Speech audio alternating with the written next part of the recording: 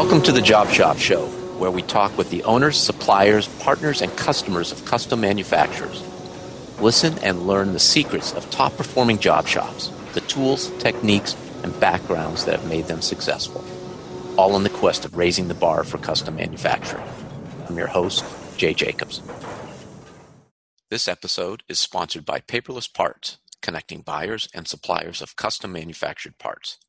The Paperless platform is a secure, ITAR-compliant, cloud-based manufacturing system for suppliers that reduces the amount of time spent on sales, estimating, quoting, administration, and order processing.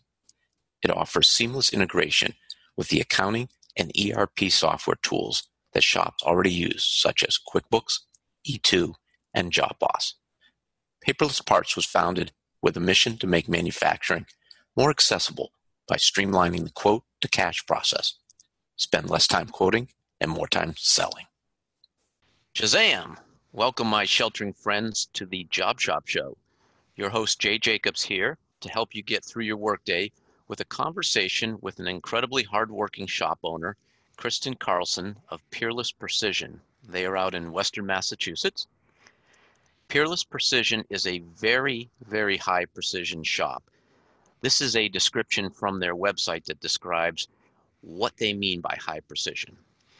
We are extremely competent when tolerances of 0.0001 thousandths or better are required and have delivered one helium light band in flatness, 0.00005 thousandths in roundness, and 0.003 thousandths in wall thickness. Wow. So we're going to talk about how you actually do this, Kristin. And I also think what's sure to be enlightening is getting into what it is like to be a female in a male-dominated industry. And I love how Kristin is committed to growing her workforce, the time and effort she puts in there, particularly to bring those under the age of 30 into her shop, and the commitment to manufacturing, custom part manufacturing in general. So much to get into, to discuss. We'll see how this all unfolds, and welcome to the Job Shop Show, Kristin. Thank you, Jay. It's good to be here. So we are recording on a Monday after a stay-at-home sheltering weekend, and I actually sat down Saturday morning and asked myself, Jay, if you look back 2 or 3 months from now, thinking about these big chunks of time that you had on your hands, what would you regret not doing if you in fact didn't do it? So one of my ahas was looking at this pile of books that I've been meaning to read.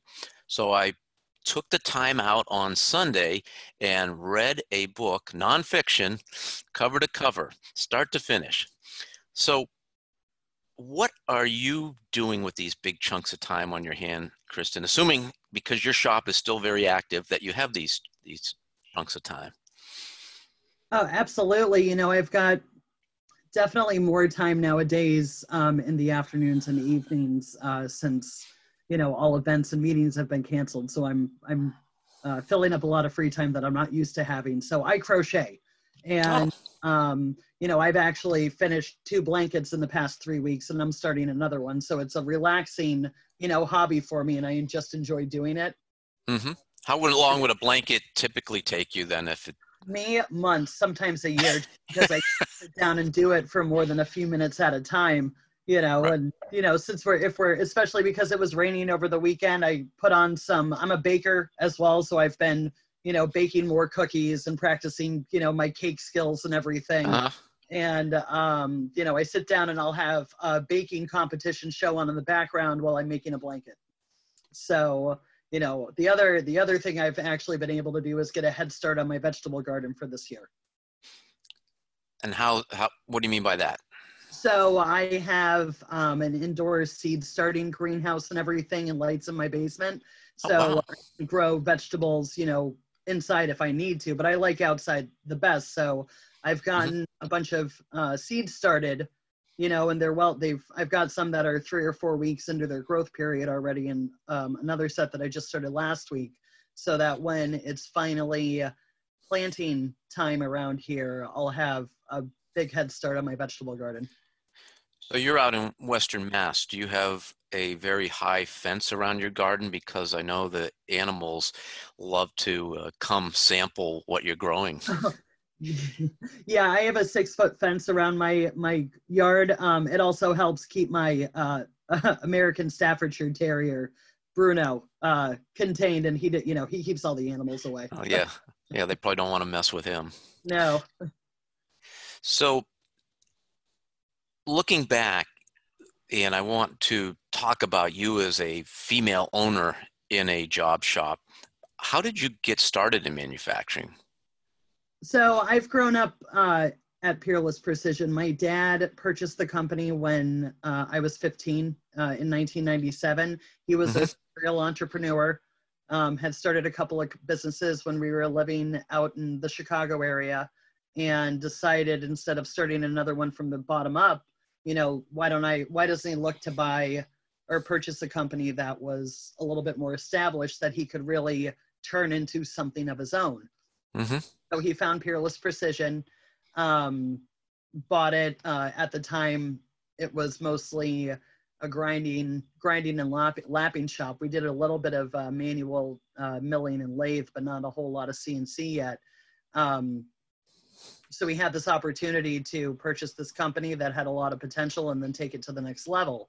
I started Did, working. Sorry, go ahead. excuse me, did he have any background in part manufacturing before he bought Peerless Precision? Not really. He the one manufacturing experience he had was working for a casket company out in Eastern Mass when he was right out of grad school. So, but Okay. before he started starting his own businesses, he was a financial, like usually a CFO. He worked for Hmm. Service Master probably for about 10 to 15 years as their CFO in the various locations. So he had the financial background. He was a math major and a business major, math Hmm. major through his first 4 years, and then he went to get his MBA later on. So So not the traditional path to get into no, and that's manufacturing. okay. Right. Sometimes non-traditional is the best way to go about it. You know. You are 15 years old then. Your Yep. father buys a shop. What Oh yeah. happens next? I started working there on Saturdays. I would go in with him for 4 hours, and I was the shop kid. So I would be sweeping the floors, climbing into the machines to clean out all the metal and everything.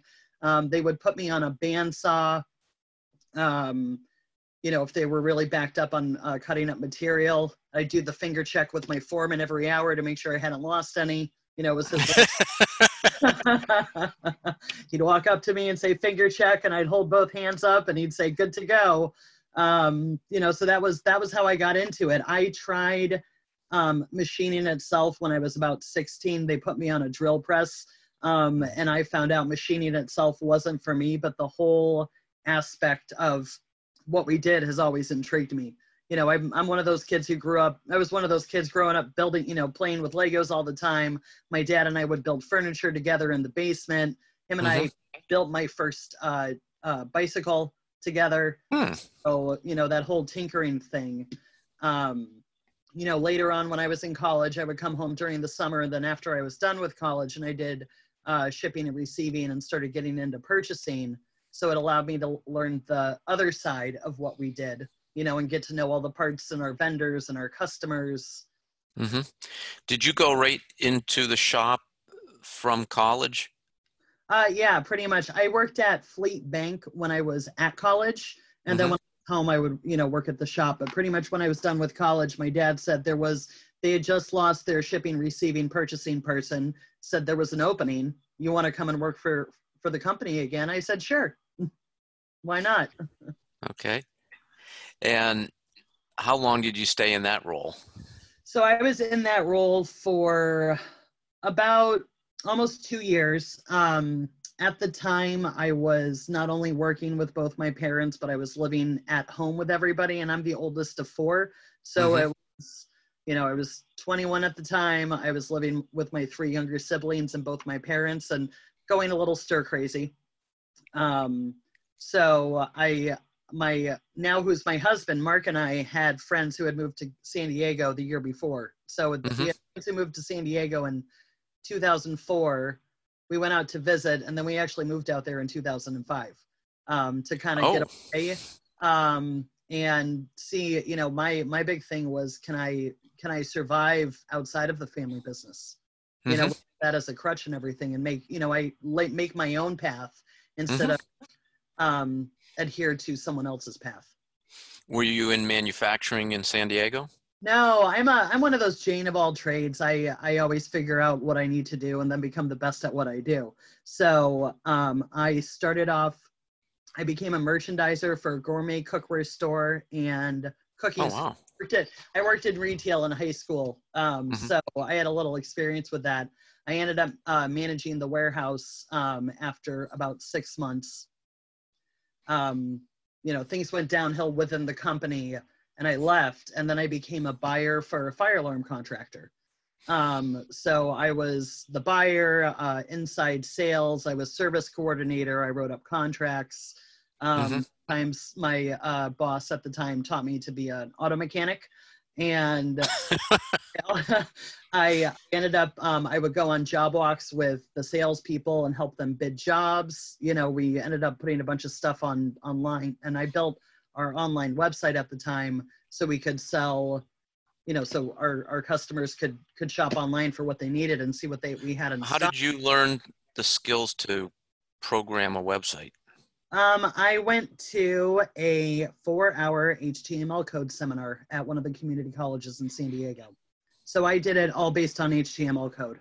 We didn't have any software at the time. I learned how to write the code and then went from there. You are different than the trajectory of a lot of second generation owners in that typically the one of two paths will occur. The second generation owner will always have worked at the shop and no outside work experience, or they may have worked in the shop when they were growing up in high school and maybe summers in college, but they then after college go somewhere else and work a while and then come into the shop. But you have an interesting perspective, I think, because you actually went right into the shop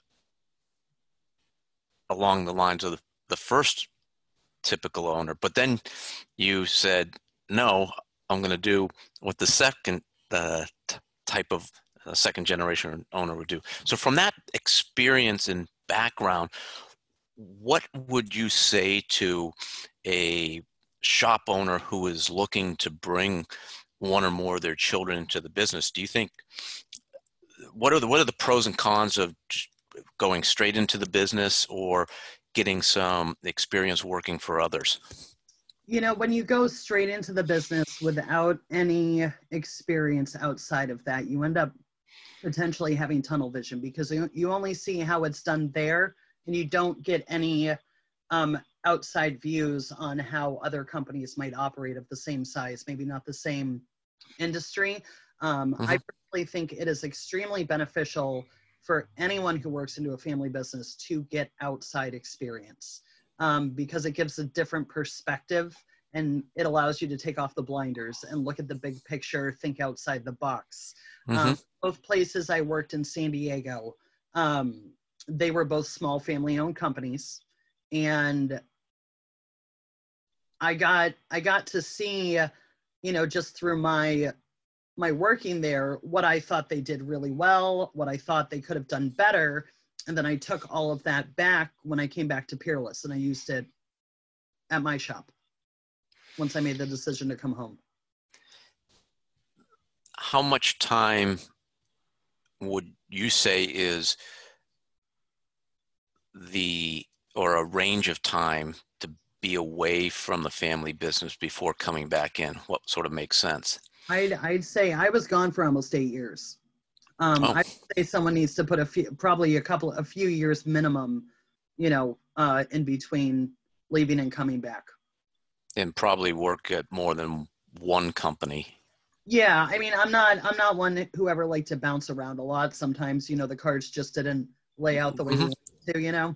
Sure. So, but I don't think a 6 month, excursion outside of the family business would do a whole lot of good. It doesn't allow, anyone to really learn how the other company operates, or, you know, what, what the business looks like.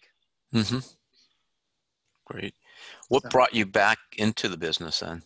so, my dad always wanted me to be doing what I'm doing now, which is one of the reasons I fought it too. Um,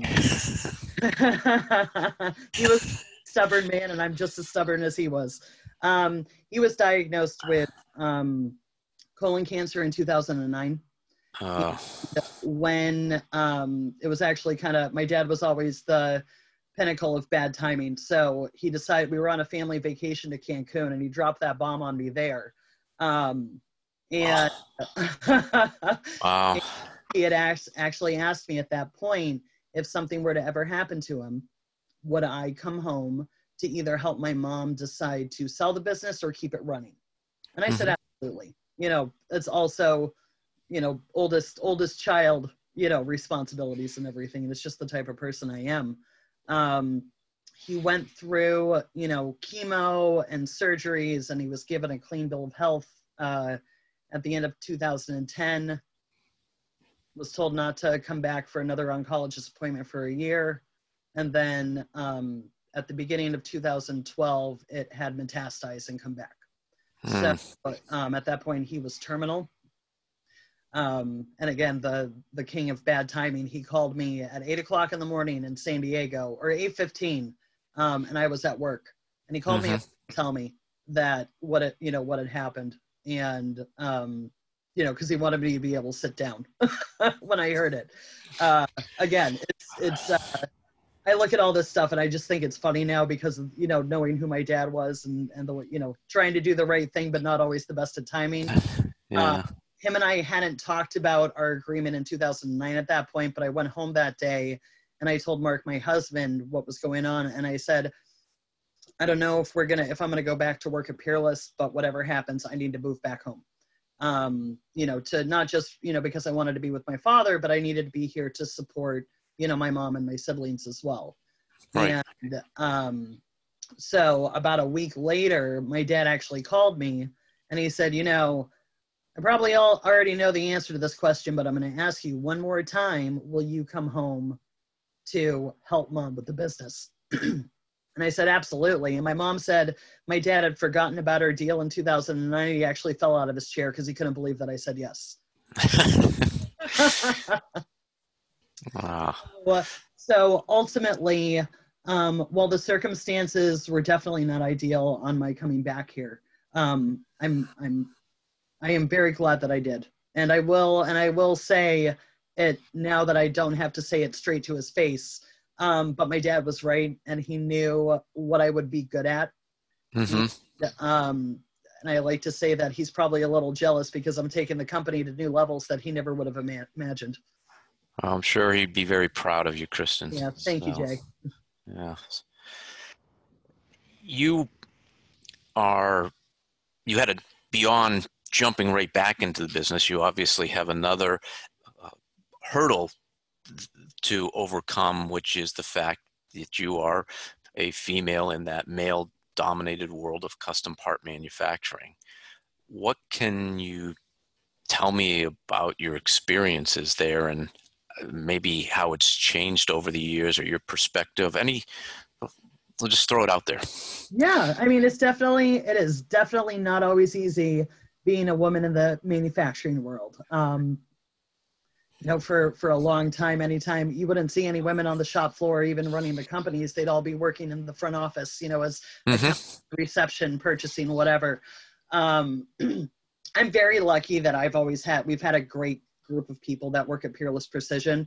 And when I came back in 2012, 90% of the people there I had known from either when I was 15 or when I worked there after college. And they knew, most of them knew how vital it was for my return, for the health of the company. So, there were some people within the shop, and they actually are no longer with us at Peerless for various reasons. But the view was always, well, she's just some silly little girl and she doesn't know what she's talking about. And I would hear that, and I say, challenge accepted. I speak to students a lot, and a lot of schools and different groups in our community will bring just a group of girls in with me.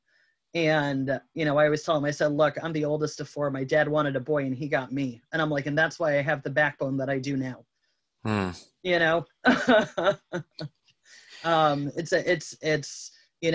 get the people who think that you don't know what you're doing, because you're either, well, she's the boss's daughter. She's just some silly little girl. She's going to run the company into the ground.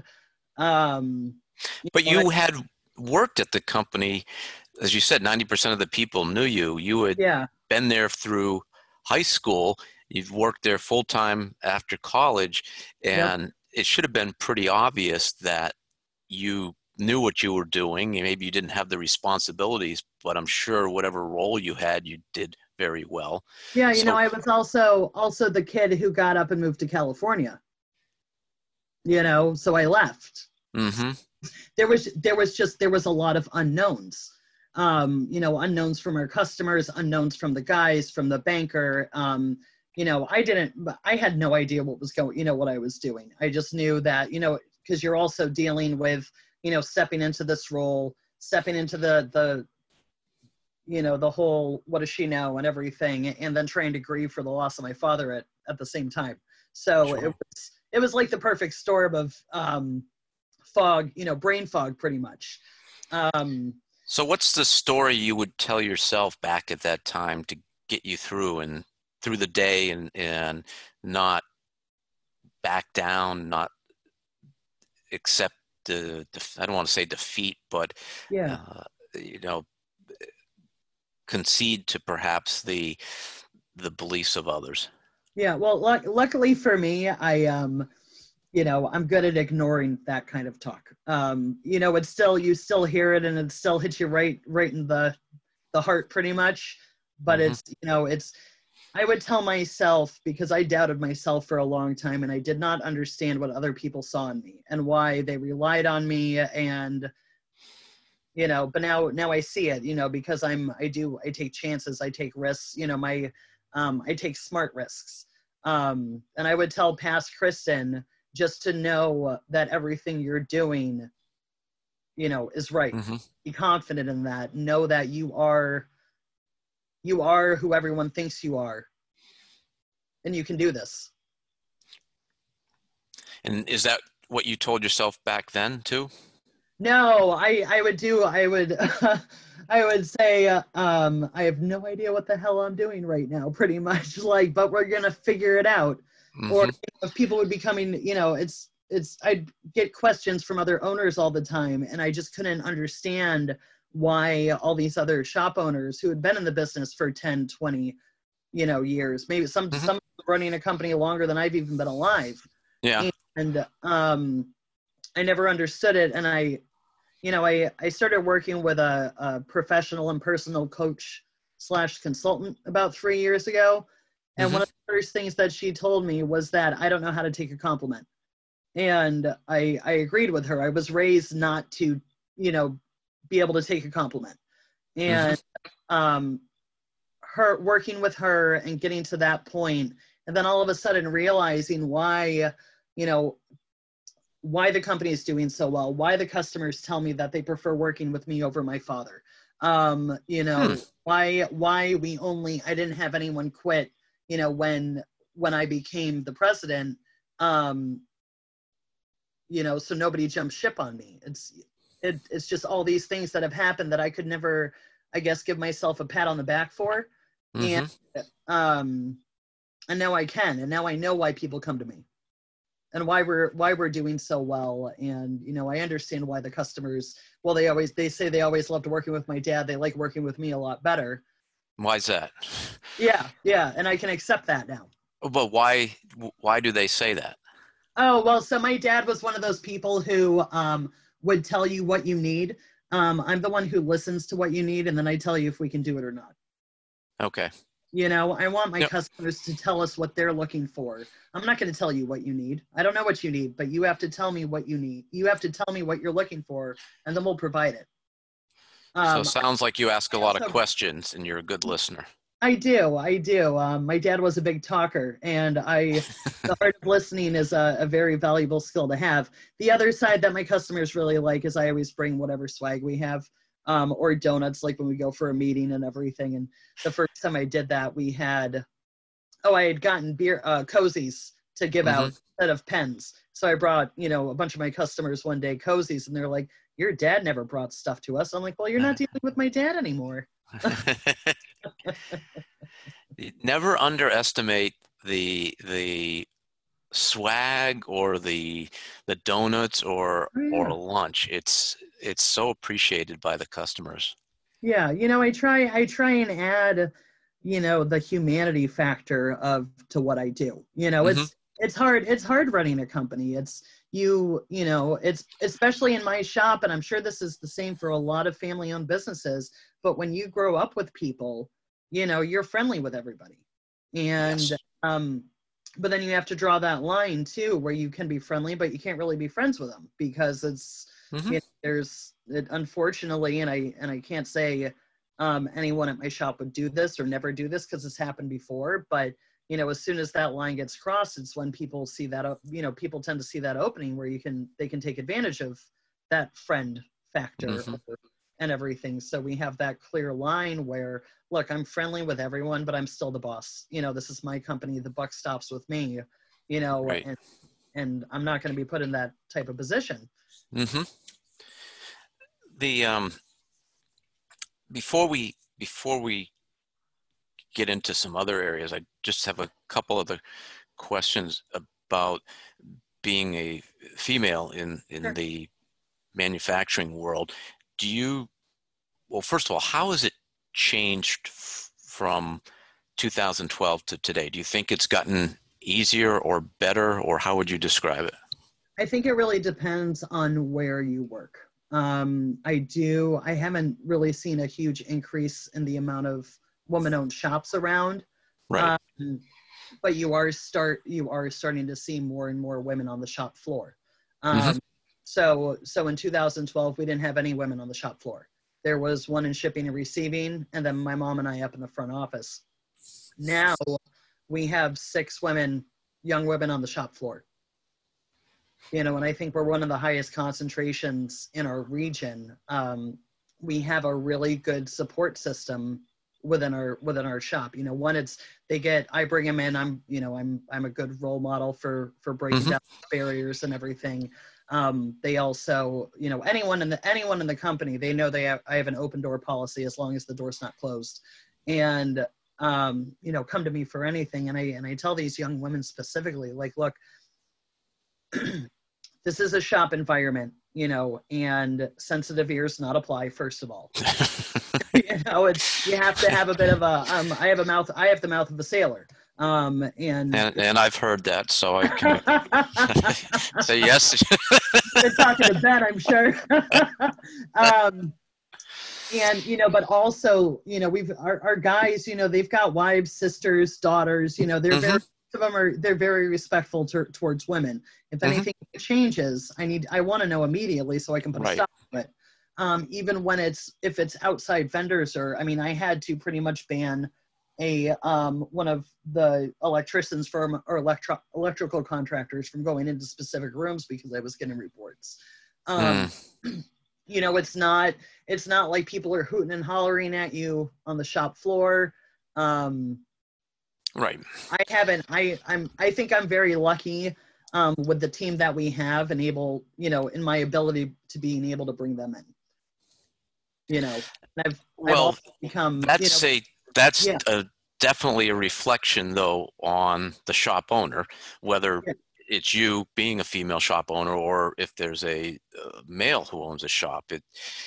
The what's acceptable, what's tolerable comes from the top down, and if you don't follow what you say, then it's not going to happen. So kudos to you for creating that environment. Thank you. And as you were saying it, it made me think that perhaps there's not a lot of female shop owners now, but the way that a lot of shops are started is from someone who has an entrepreneurial spirit, who is a individual contributor or maybe a manager, but they're in a shop environment. And then they go off on their own. They might buy the machining center and literally put it in their garage. So you're helping to create the foundation for future female shop owners, because if we don't have them working on the floor, then where are they going to come from? Right. Yeah. So along those lines, the workforce is a huge area that you're involved in, and the bringing the young women into the company. And I say young because you just wrote a blog specifically on workforce recruiting, and I encourage folks to go to your website to read it. And by the way, what is your website, so we can just share that with the audience now? It is www.peerlessprecision.com. And that's Peerless. Yes. Okay. So one of the things that you are really focused on is bringing people who are under 30 into the shop. And you are a very high precision shop. So that's courage right there, because typically, from at least my understanding, and I want to talk about high precision later, but high precision, a lot of it is art as opposed to science. So typically that means that skills and experience that happen over time. Yet you have quite a few folks in your company who are under the age of 30. So I want to talk about the training that you do and maybe the onboarding, but first maybe step back and say, how do you get folks who want to apply to work at Peerless Precision? Sure. So that's almost a two. Are we still focusing on the younger kids or just people in general? Let's just talk about the workforce in general, because we say that there's a skills gap, and I think that you're addressing it quite effectively. And then we'll talk about the training afterwards. Sure. So anytime we've got an open position that we're either adding one or trying to one that's recently been vacated, the preference is always to try and find someone with experience first. Because then there's less training that has to be done in order to get them to the point. So we'll put ads out locally. I've started using Indeed.com, and that's actually been pretty successful. There's always a certain amount of time that we can hold a job open for an experienced person before we start looking towards co-op students and internships, or sometimes even adults who have gone to a training program through one of our, regional employment boards or mass hire. If we have a position, an ad out that hasn't really gotten any good bites for 3 to 4 weeks, then we have to start rethinking what we're looking for, and can we afford to train someone for the next 3 or 4 years to get them to that point. Because training in itself is it can put a big strain on the people doing it, because we don't have dedicated training staff. Every time we bring in someone, whether they're entry level or not, there's always initial training, and it's always done with someone else within that department. So the new hire will be set up on a machine while the person training them is on the machine right next to them, so they're there to answer any questions. As far as when we start getting into when we do have, I guess I'd call it some free time, quote unquote, where we can really dedicate a lot of time to training an intern or a co-op student, I just have to call up one of the schools in my area and tell them what I'm looking for. And I always, specify we're looking for someone who wants to run a CNC machine or wants to get on the manual machining side. I need someone for inspection.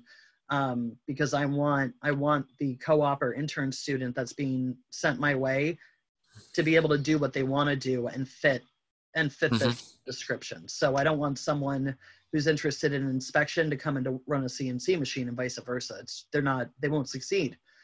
You know, big benefit of hiring students specifically is that they're not tainted by working at other places for, you know, decades, or it's like a clean slate, and they're not so set in their ways. You can actually mold them to be the employees they need to be and the employee that you need them to be.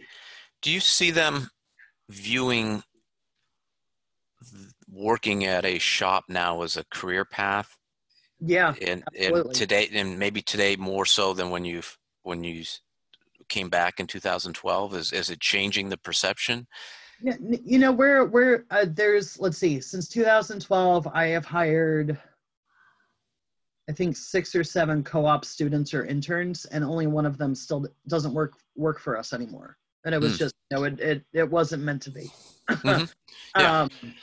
You know, all of them, I'm one of those where I vet my new hires a lot, and I, you know, get the referrals from their teachers, you know, make sure, almost handhold them through the first year, to make sure that they are going to be a fit. Cause I don't like to, you know, when I hire, I do my best to hire for keeps.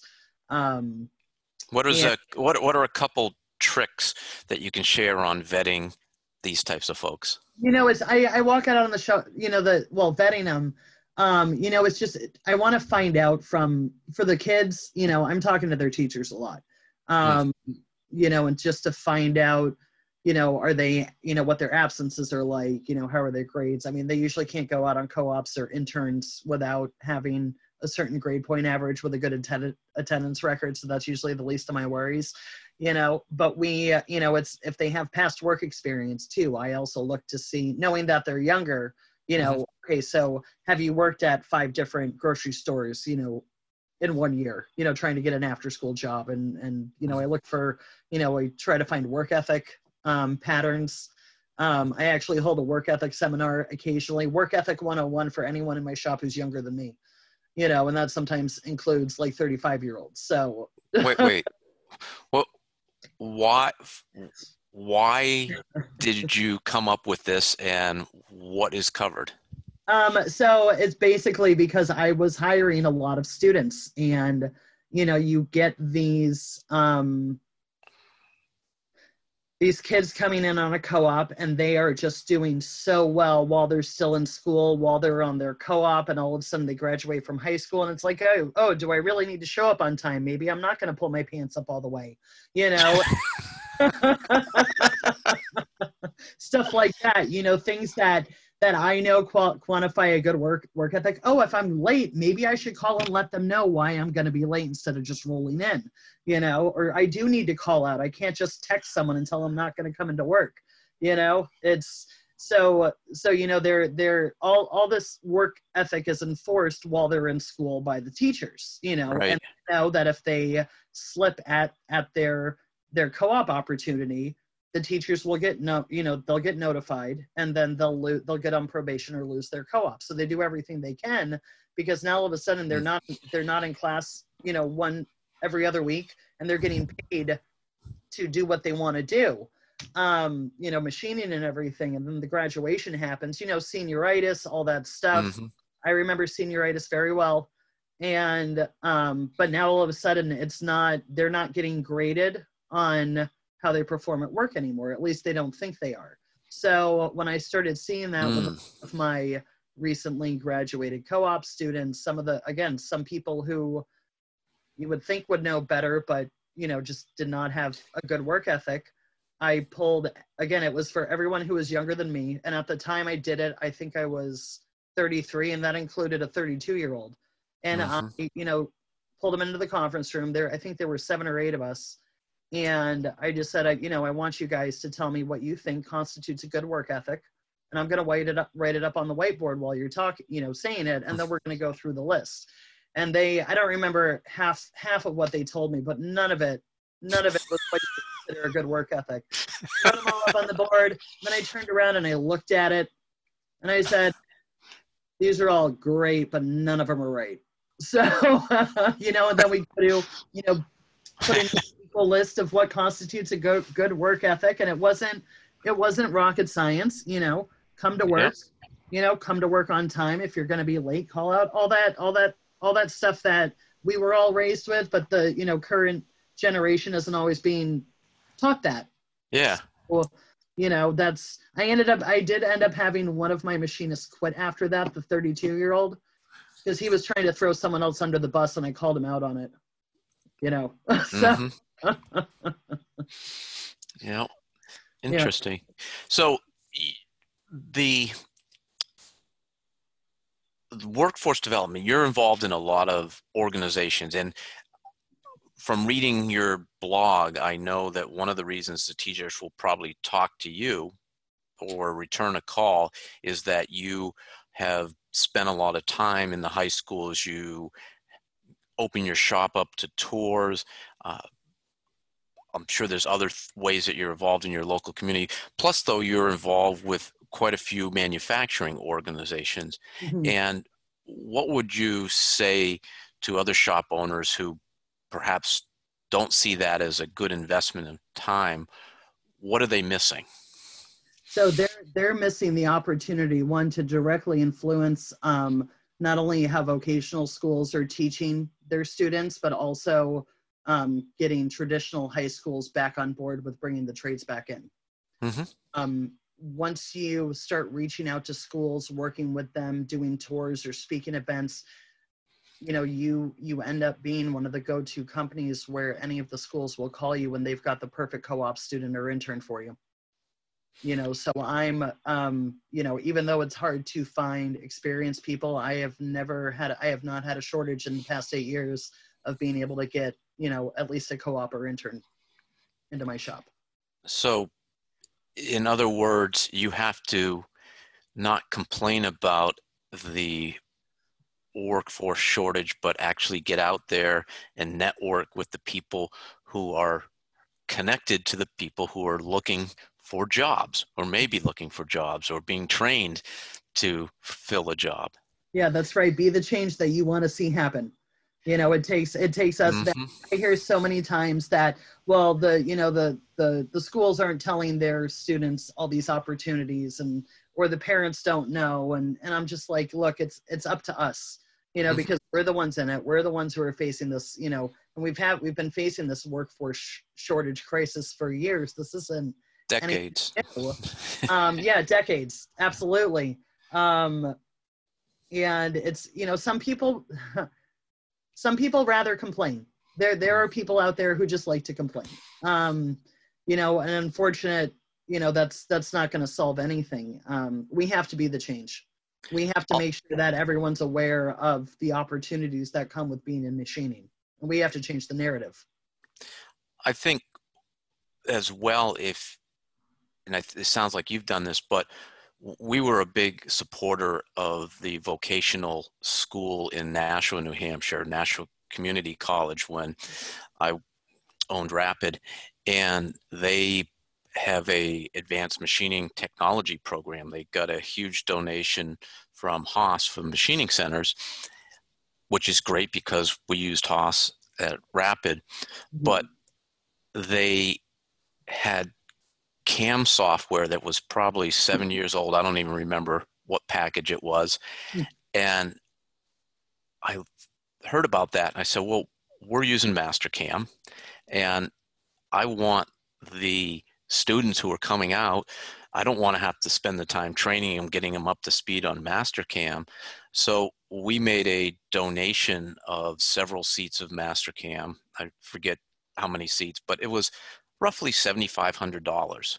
Mm-hmm. And for us, that was a good investment. It truly was an investment. It was a donation to the school, but it was an investment for my shop standpoint, and one that I thought would have a great return for us, as well as the manufacturing community in general around us. I was so surprised. They told us that was the largest donation that had been ever made from the private company to the community college, because the Haas Machining Centers were purchased through state funds. Right.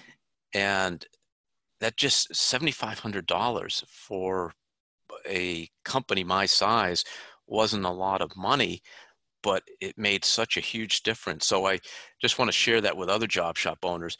If you are, let's say your inspection department, they have a quality program. If you want them to use a particular type of equipment in your inspection department, then consider the donation, or even donate a used piece of equipment and buy yourself a new one.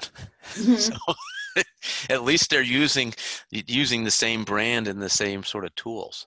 Right. And I completely agree with you. I mean, we don't always have, I mean, we run our machines into the ground most of the time, so we don't always have a old piece of machinery that we can donate. Right. Not usable. But there's definitely, I'm on the advisory committee for Westfield Technical Academy. So that's the vocational school pretty much in the backyard of Peerless. Mm-hmm.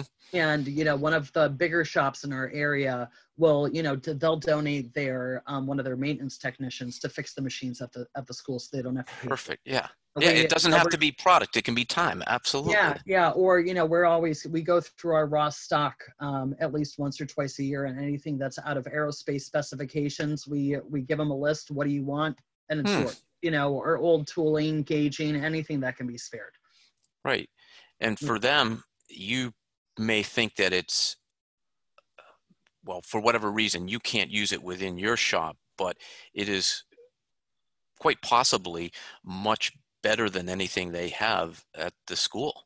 Oh yeah. I mean, and the programs are generally underfunded in general. Yes, absolutely. To get approval to buy new machines is like pulling teeth. Mm-hmm. And you can't always wait for a grant to get approved, or maybe the grant got awarded to another school in the state. There's a lot that goes into it. So anything that we can help with, we always do. Beyond the local schools, you spend a lot of time sitting on different organizations' advisory and steering committees, and in particular, the NTMA, the National Tooling and Machining Association, is one that you're pretty heavily involved in. Why spend so much time there? It was another thing that I was kind of fathered into when I first came back to Massachusetts in 2012. My dad had been a board member and I think a 2-time past president with the Western Mass chapter, and he said, "Start going to these meetings with your mom. It's going to be really beneficial for you." And I said, I was never a big participator, Okay. I had gone to meetings for my boss in San Diego, but I never, really got a lot out of it. So I started going to these board meetings, and it exposed that experience itself. And then going to the events, membership meetings, tours, I got to know people. And then, all people who wanted to see us succeed. After my father passed, some who wanted us not to succeed because they wanted to hire everyone at my shop, but regardless, it was all of a sudden I was part of this community that I didn't know existed. So, first it was board meetings, just going to the board meetings, going to the events. Eventually my mom became the alternate board member, and I got voted in as the full board member. I think it was 3 years into, no, maybe after 2 years, they voted me in as vice president because I said, sure, I'll do it. And then, I became the head of the chair of the programs committee, started planning events. We've been holding an annual pig roast at my shop every August it's going to be, if we're able to have it this year, this will be the 14th year we've done it. And then after my dad passed away, it used to be just a free fun event. And now we get a bunch of sponsors. We get more sponsors than we ever did before.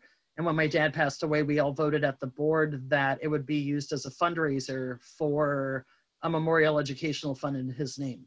So it kind of has gotten a little bit bigger since then. I play in the golf tournament now, and, or I've been doing that for a while. And then vice president, became president. I will say very upfront, I don't know if any of my board members will hear this, but I'm on my second term as president. Both times I got voted in at a board meeting I was not at. I knew it was going to happen, but it was just the principle of it, you know? Yeah. Well, I can't do another term after this one, but I got to take some time off.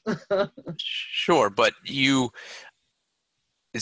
been involved with the NTMA for a long time. What would you tell a shop owner who's not a member of the NTMA, or maybe another national organization, what, at least for a period of time, and if you want to become an officer, great. If you want to become the president in the Western Mass chapter, even better. But what are the advantages of joining the NTMA? As one of our members told me when they joined a few years ago, he was sick of being on an island by himself in this huge ocean. Mm-hmm. When he found out there were all these other islands surrounding him. Why not come together? So he felt, when he wasn't part of the association, it can be a very lonely existence. Running a company, running a machine shop in general, all of a sudden you're part of this any association that has to do with, what your work's related to. And now you're a part of this community. We share best practices. Sometimes we just have complaining sessions. It's, so you realize that what you're going through, 1,000 other business owners are probably going through the same thing. We all have the same pains. We all deal with the same, ups and downs. Sometimes business is good for a lot of us and it's down for others, and then vice versa. And you get to talk through all that.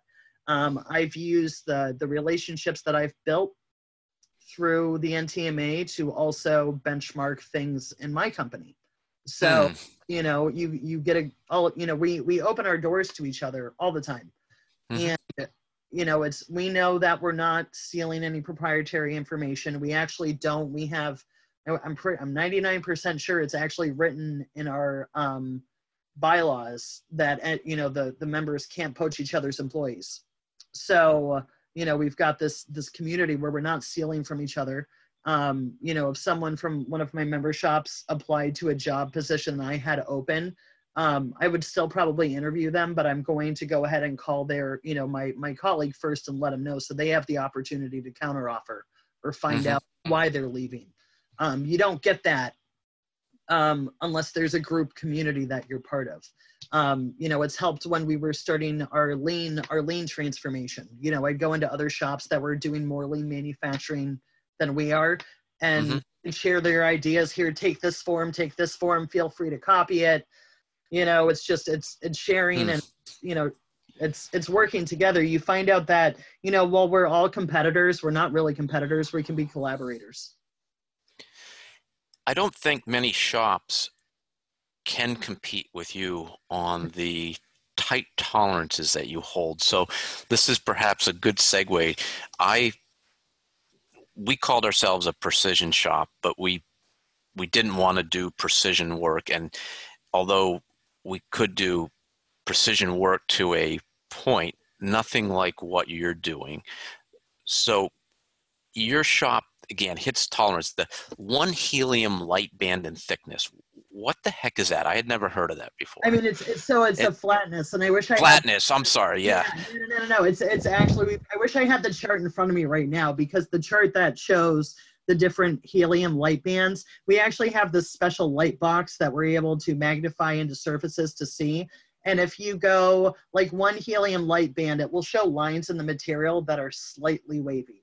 And that's almost completely flat. I don't, honestly, off the top of my head, I do not know what the plus or minus tolerance is, within that, but we're talking about angstroms.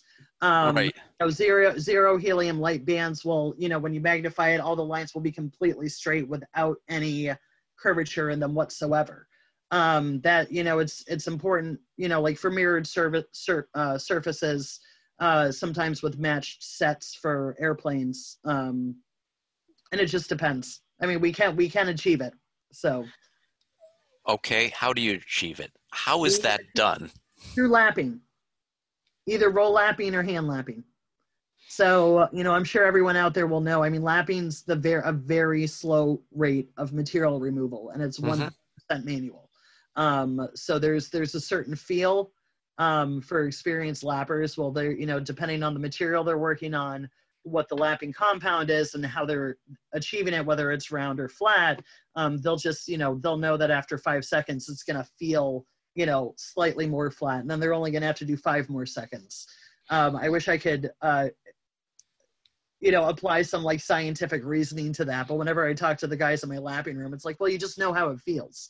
So how old is the youngest person in your lapping room? How old is the youngest person in my lapping room? He's going to be 30 this year in October. I would imagine that is a skill set that it just takes so much time to, as you said, using the right type of media with the right type of wheel and all those different variables. Is your shop air conditioned? Oh yeah. I mean, our lapping room is actually, our lapping and our inspection rooms are the most environmentally controlled. So lapping, we have to stay within 70 degrees plus or minus a few, and then right around 40 to 44% humidity to maintain those flatness readings, the millionth of an inch tolerances that we're working with. I mean, the whole shop is air conditioned, but that one's really controlled.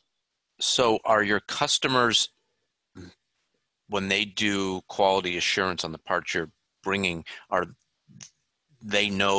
is that a standard from your shop to their inspection area, that temperature and that humidity, so Yes. that it's all consistent when you're measuring parts? Yeah, it is. And then, they get a full, for anything that goes through our lapping department where we're working to, 1 helium light band or millionths of an inch intolerances, they get a full inspection report on every part to show you what the measurements are, at the shop in the controlled environment.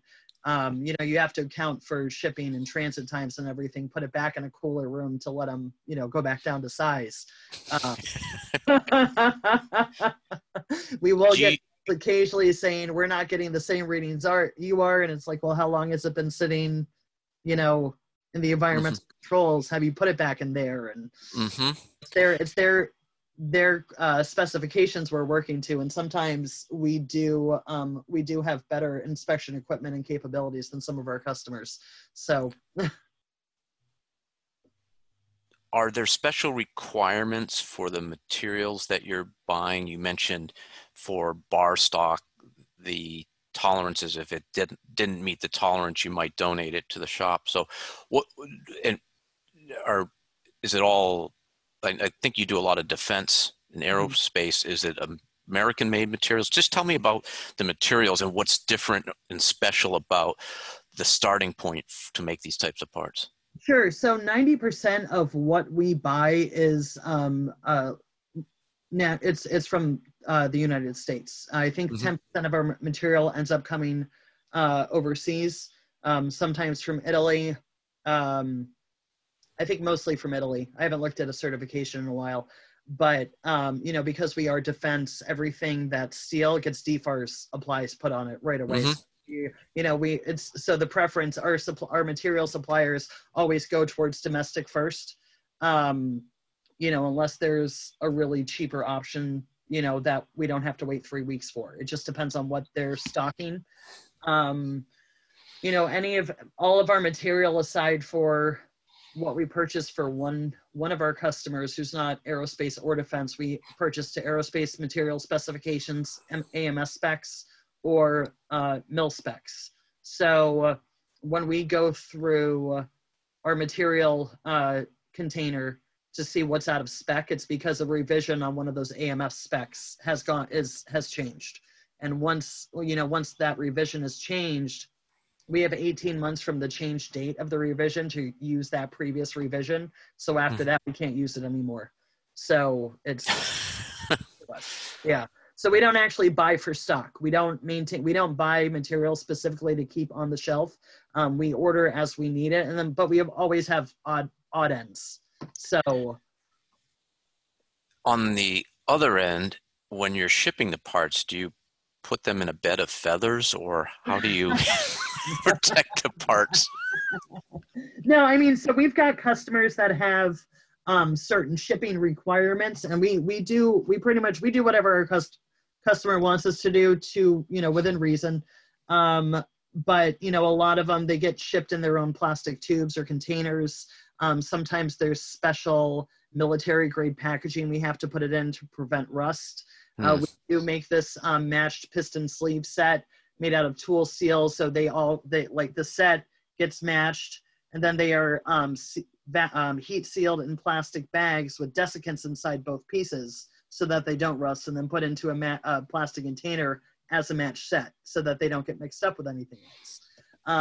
Sometimes our customers are okay with things just being in bubble wrap. And I'm a big fan of, having worked in shipping and receiving for a long time myself. There's no such thing as too much bubble wrap to protect your parts. So we have more shipping supplies than I would like to admit to at the shop. The last thing you want is the part to come back because it was damaged in shipping. That's right. Yeah. Yeah.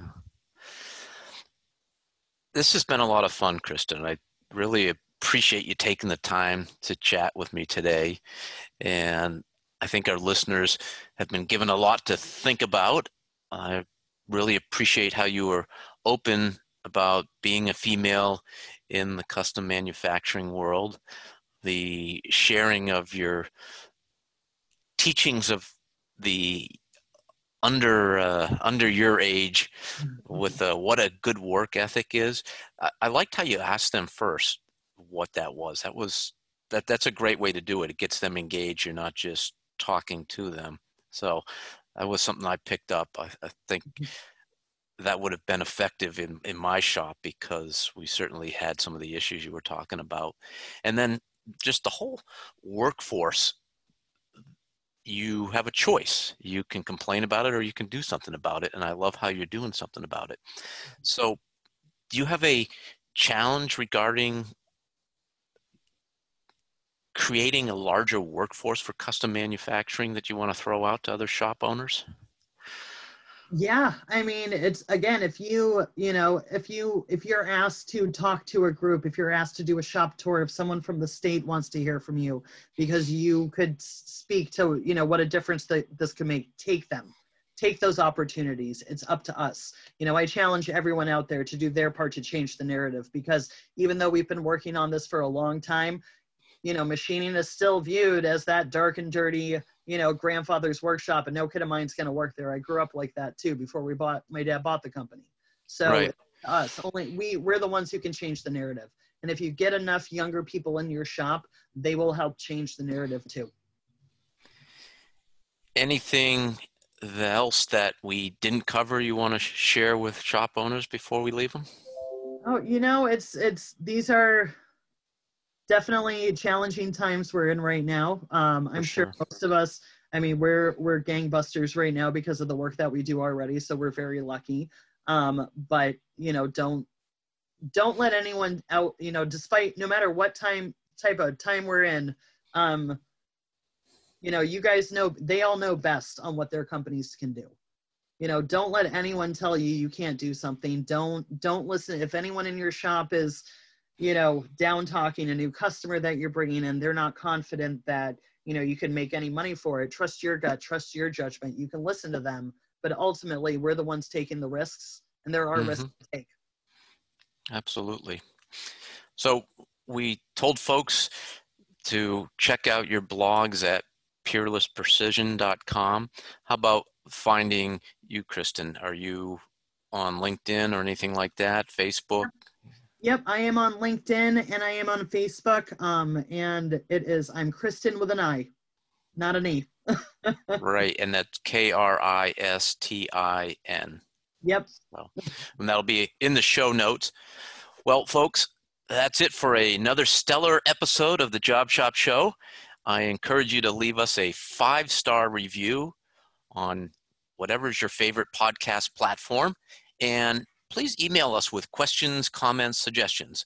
We want to add value to your day when you listen. You are our customer, and we want to know how we can help you up your game. So stay healthy, keep your team healthy, and all of the best of luck in keeping the spindles turning and those lasers cutting. Have a super day.